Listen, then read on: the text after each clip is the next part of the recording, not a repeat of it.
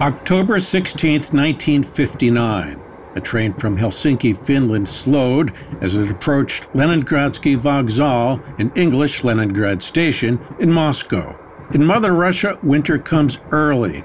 The sky that day was gray, the high 36 degrees, and there was a cold, penetrating drizzle. As the train pulled in, a young American man no doubt surveyed the city before him. It was his first glimpse of Moscow, the capital of the Soviet Union, the beating heart of the communist world that he professed to adore. That he had arrived was a dream fulfilled. His name, Lee Harvey Oswald.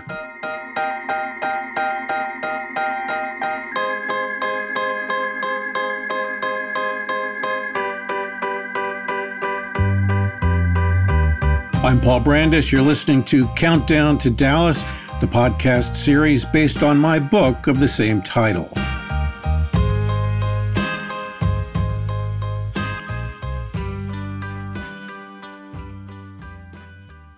Oswald had turned his world upside down. Just 2 months earlier, he was a U.S. Marine living in Southern California. He lied to the Marines, asking for an early discharge so he could care for his mother. He had no intention of doing that. Instead, he hopped on a freighter in New Orleans, made his way to France, England, and Finland before embarking on the final leg of his remarkable journey.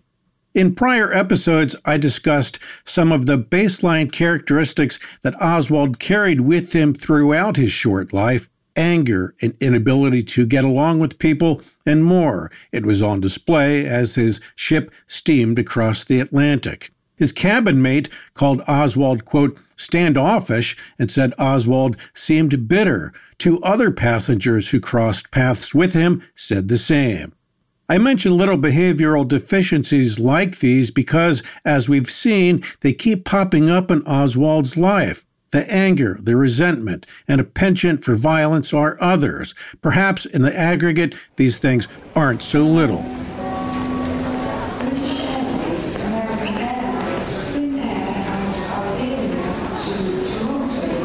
Meantime, some conspiracy buffs looking at Oswald's trip found what they considered discrepancies, like how he flew from London to Helsinki on a particular day, for instance.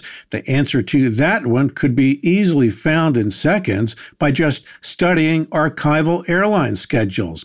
But the broader observation here is perhaps best handled by the man I've mentioned in prior episodes, Vincent Bugliosi, the legendary prosecutor turned author who spent 2 decades writing the epic 1,600-page Reclaiming History, a massive 360-degree study of President Kennedy's assassination. Bugliosi notes that odds and ends that don't seem to fit, in the minds of conspiracy buffs at least, are, upon reasonable examination, easily explained away.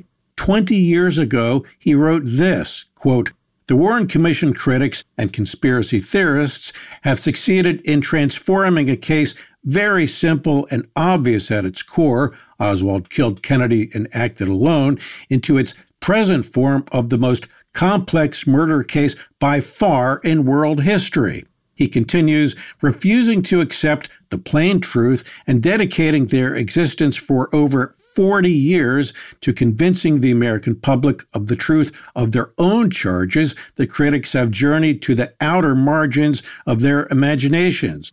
Along the way, they have split hairs and then proceeded to split the split hairs, drawn far-fetched and wholly unreasonable inferences from known facts, and literally invented bogus facts from the grist of rumor and speculation. He adds this: with over 18,000 pages of small print in the 27 Warren Commission volumes alone, and many millions of pages of FBI and CIA documents, any researcher worth his salt can find a sentence here or there to support any ludicrous conspiracy theory he might have.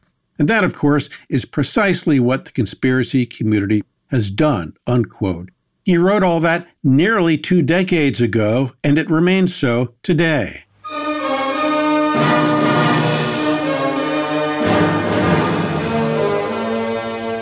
In In any case, let's return to Moscow, where Oswald has just arrived on a 5-day tourist visa. He's only 19 years old. In his diary, his vanity was such that he called it a historic diary. He scribbled that he was met by a guide from Intourist, the Soviet travel agency, and driven to the Hotel Berlin, where he was given room 320. Of course, Intourist was no mere travel agency. It was, in fact, an arm of the KGB, the fearsome Soviet spy agency. The next day, that guide, Rima Shirokova, took Oswald on a tour of Moscow, ending with Red Square and the Kremlin.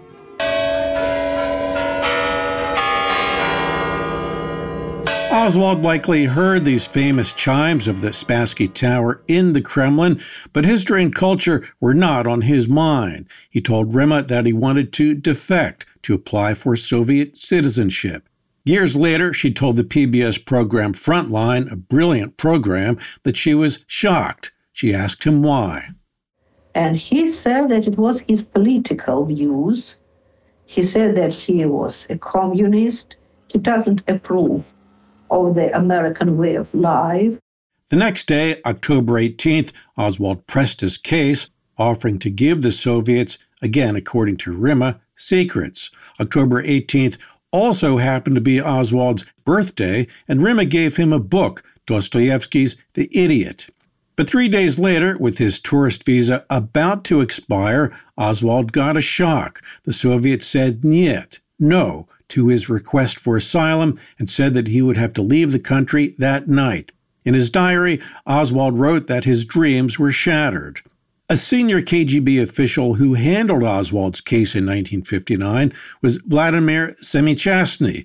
In 1993, he told Frontline why they rejected Oswald. When he came to us and began to ask for asylum here so insistently, the first reaction was to refuse and not to give him permission to stay in the Soviet Union, let alone to give him political asylum. As Semichastny notes, the Soviets didn't think too much of Oswald. He was just a minnow, after all, hardly worth their time. Besides, there were bigger things going on in the fall of 1959. An interesting and historic arrival at Andrews Airfield near Washington. The huge Tu-114 airliner bringing Mr. Khrushchev on his first visit to the United States. Soviet leader Nikita Khrushchev had just visited the United States, a high-profile 2-week trip, and both Washington and Moscow were hopeful for better relations. The Kremlin perhaps decided that it did not want any sort of issue with Washington.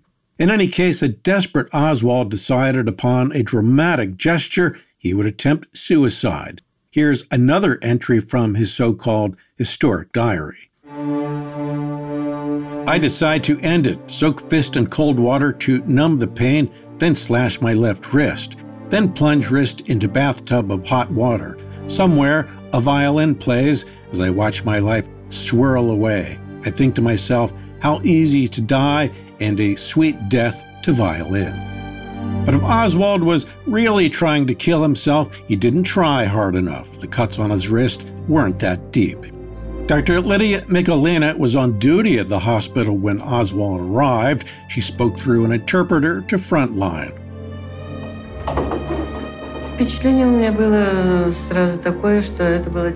It was my impression immediately that this was a sure suicide attempt, since he was refused political asylum, which he had been demanding. And he tried to obtain permission to stay in the Soviet Union by inflicting the wounds. But the show suicide attempt, as Dr. Mikulina put it, got what Oswald really wanted, attention. After being patched up, he was given a mental evaluation. Now, you might recall that in episode 2 of this series, Oswald had been given a 3-week mental evaluation in New York. In 1953, it was determined that he had a disturbed personality with schizoid features and passive-aggressive tendencies. It was also determined that Oswald was hiding, quote, considerable hostility of various degrees, end quote, and that, quote, his aggressiveness can be triggered and provoked in stress situations, unquote.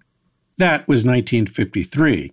Now, 6 years later in Moscow, 2 doctors, according to a future U.S. defector by the name of Yuri Nisenko, said Oswald was mentally unstable. One said he was capable of, quote, more irrational acts, unquote. While Oswald was in the hospital, he was visited by Rima, his in-tourist guide, on a regular basis. On one such visit, she mentioned that the name Lee was difficult to pronounce in Russian. She suggested that the more Russian-sounding Alec would be better. Oswald liked it. I tell this seemingly meaningless anecdote because it looms large in the final year of Oswald's life. We'll discuss this a few episodes down the road. Anyway, after being released from the hospital, Oswald made another dramatic gesture and showed up at the American Embassy. It was October 31st, Halloween, and he told the receptionist, Joan Hallett, that he wanted to renounce his American citizenship. By the way, stay tuned for an incredible item on her at the end of this episode. Hallett took Oswald down the hall to meet a consular official, Richard Snyder. Snyder, talking to PBS's Frontline decades later, recalled the moment with great clarity. They put a piece of paper on my desk. It said, I have come to revoke my American citizenship. I have applied for Soviet citizenship. He also volunteered the information that he'd been, while in the Marines, he'd been a radar technician. And that when he became a Soviet citizen, he intended to offer to the Soviet authorities everything that he had learned. Snyder, as did the receptionist Hallett, said Oswald was arrogant, surly, and demanding. He says Oswald told him, quote, don't bother wasting my time asking me questions or trying to talk me out of my position, unquote. But October 31st was a Saturday. Snyder said that paperwork for such a serious thing could not be processed until Monday. Oswald wrote in his diary that this made him angry. And yet, Monday, November 2nd came and went, and Oswald never showed up. But he got a visitor at his hotel, a woman named Elaine Mosby, a reporter for United Press International. It seems that Snyder, the embassy official, tipped her off about a potential defector. Oswald, hungry for attention, granted the interview. 4 years later, the day after President Kennedy was killed, Mosby, by then working in Paris, said this. I'm Elaine Mosby, a correspondent for United Press International in Paris. I remember in 1959, I was a foreign correspondent for the UPI in Moscow. One day we were tipped by the American embassy that an American citizen had come to the embassy and said that he wanted to give up his citizenship and become a Soviet citizen. Somehow we managed to track him down at the Metropole Hotel. I remember the room number was 233. I found this young man there, rather slight, fair-haired. He was quite intense and determined. He was a Marxist zealot and said that it always had been his ideal to live in Russia. His name was Lee Harvey Oswald. He struck me as being a little unbalanced.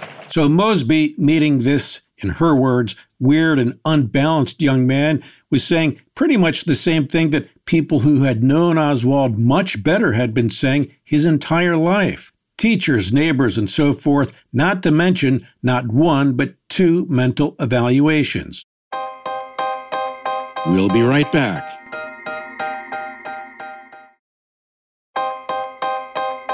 Welcome back.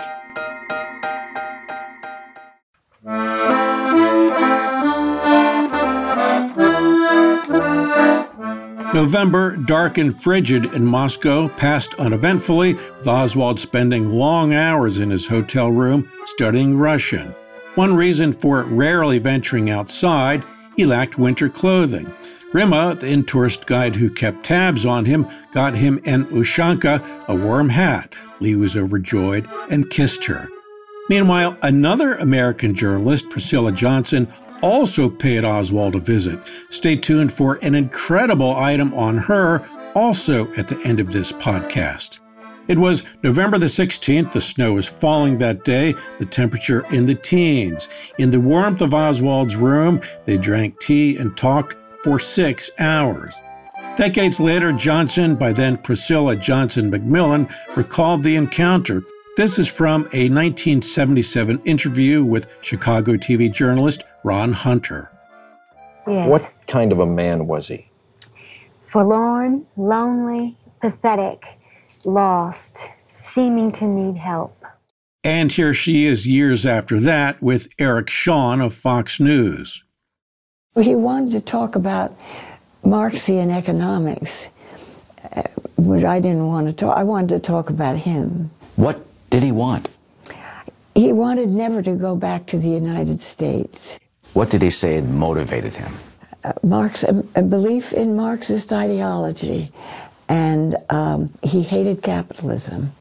Then there is this observation to the PBS program American Experience in 2008. Oswald had already done some difficult things.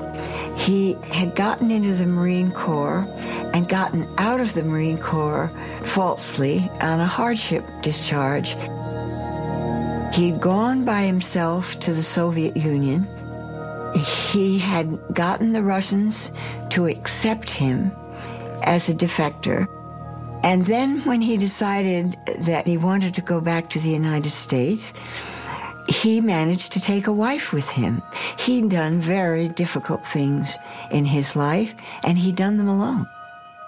At one point in their marathon 1959 interview on that snowy Moscow evening, Johnson asked Oswald a simple question. Why? Why are you doing this? His response, quote, "I would like," he said, "to give the people of the United States something to think about." But we're getting ahead of ourselves a bit here. We'll return to Priscilla Johnson McMillan a bit later in this series. In those long, dark days, while Oswald waited to learn his fate, he wrote a letter to his older brother Robert back in Texas. Lee's anger and hatred for the United States leapt off the page. Here's a portion. "I have been told that I will not have to leave the Soviet Union if I did not care to. This, then, is my decision. I will not leave this country, the Soviet Union, under any conditions. I will never return to the United States, which is a country I hate. Someday, perhaps soon, and then again perhaps in a few years, I will become a citizen of the Soviet Union, but it is a very legal process. We get it. Lee hated America. He hated capitalism. At the end of the letter, the capitalist-hating Lee asked Robert to send money, which he said he could use. But Lee wasn't finished. On November 26th, which was Thanksgiving Day in the United States, he wrote Robert another angry letter. This time, though, he threatened violence. It was a long letter, 1,298 words. Here's an excerpt in which he had a numbered list of the key points he wanted to make. 1. In the event of war, I would kill any American who puts a uniform on in defense of the American government. Any American. 2. I have no attachment of any kind in the U.S. 3. I want to, and I shall, live a normal, happy, and peaceful life here in the Soviet Union for the rest of my life. There's a lot more, but you get the idea. The irony seemed lost on this angry young man that his scribbling about how America was an awful country, oppressive and exploitative, was written in the dreary capital of a brutal police state, land of the midnight knock on the door, a place where ordinary citizens often disappeared without a trace, banished to a vast network of Siberian prison camps, the country that occupied half of Europe by force.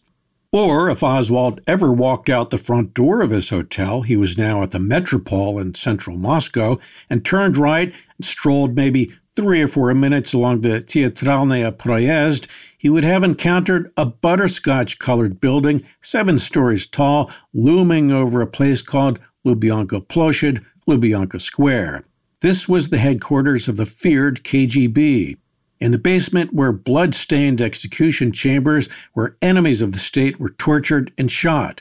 The mere symbolism of the building was so terrifying that some Muscovites went out of their way to avoid walking near it.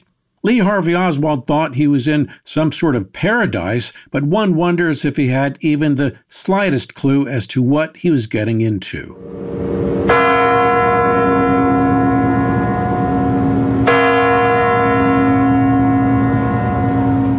In any case, November marched on. The very day after Oswald's letter threatening to kill Americans, Kremlin officials determined that he could stay.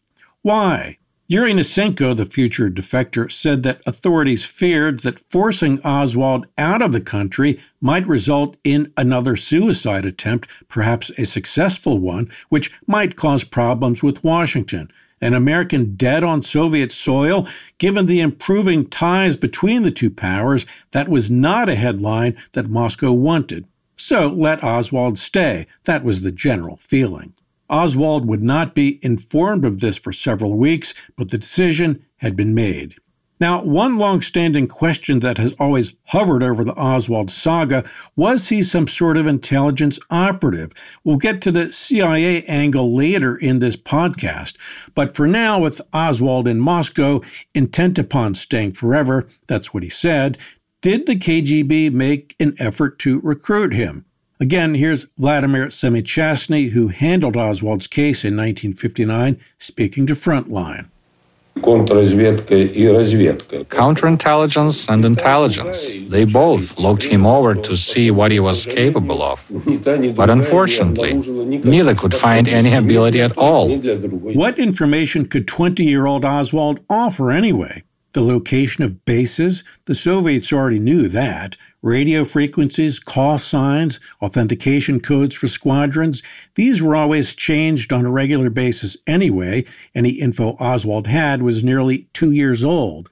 There were details about the U-2 spy plane that the Soviets wanted, namely the aircraft's high-tech reconnaissance and electronic equipment. But going back to Oswald's brief posting at Atsugi, the base in Japan, quote, there is no evidence, notes Vincent Bugliosi in Reclaiming History, that Oswald, quote, displayed more than a normal curiosity about the plane, unquote.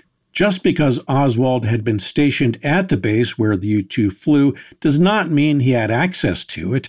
U-2 operations were essentially run from a base within a base. Planes were kept in a hangar, watched around the clock by heavily armed guards. More from the KGB's Semichastny.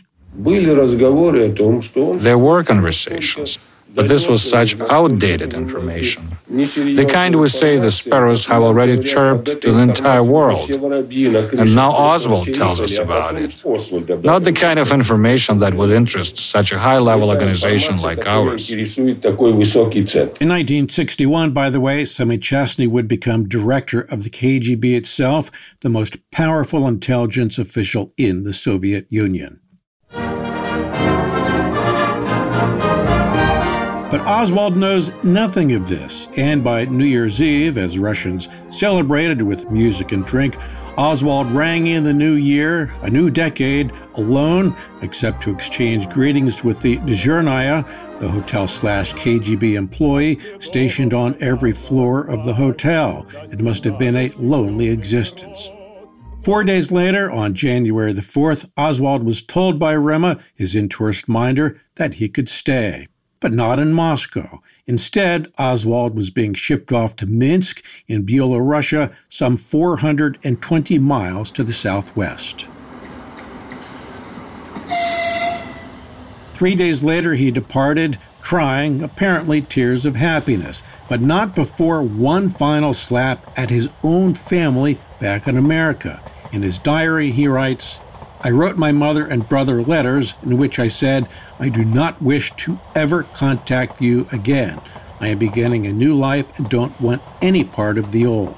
As the train took him to that new life, Oswald was probably oblivious to news in the United States, the country he rejected, the country he threatened violence against, that the 1960 presidential campaign was heating up. I am today announcing my candidacy for the presidency of the United States. John F. Kennedy, the junior senator from Massachusetts, was now in the race.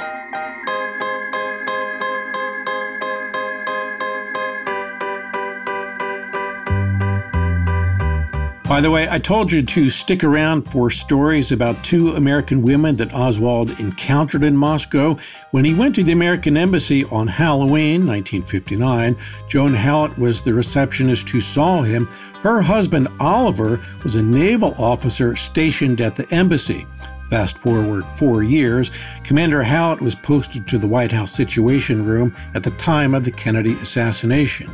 The other women's story is even more interesting. I mentioned that Priscilla Johnson, soon to be Priscilla Johnson McMillan, interviewed Oswald in Moscow, but years earlier she had worked on the Senate staff for John F. Kennedy. Thus, she was the only person to have ever known both Kennedy and Oswald. Just amazing, isn't it? It really is a small world. She would go on to spend months with Marina Oswald for her incredible book, Marina and Lee. I highly recommend it. Anyway, if you like this podcast, check out my book of the same title, Countdown to Dallas. Sound from 2 highly recommended PBS programs, American Experience and Frontline. Its 1993 episode titled Who Was Lee Harvey Oswald is must viewing.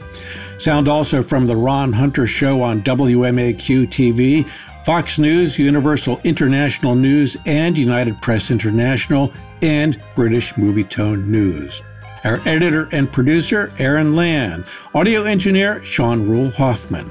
Executive producers, Michael DeAloia and Gerardo Orlando. I'm Paul Brandis. Thanks so much for listening.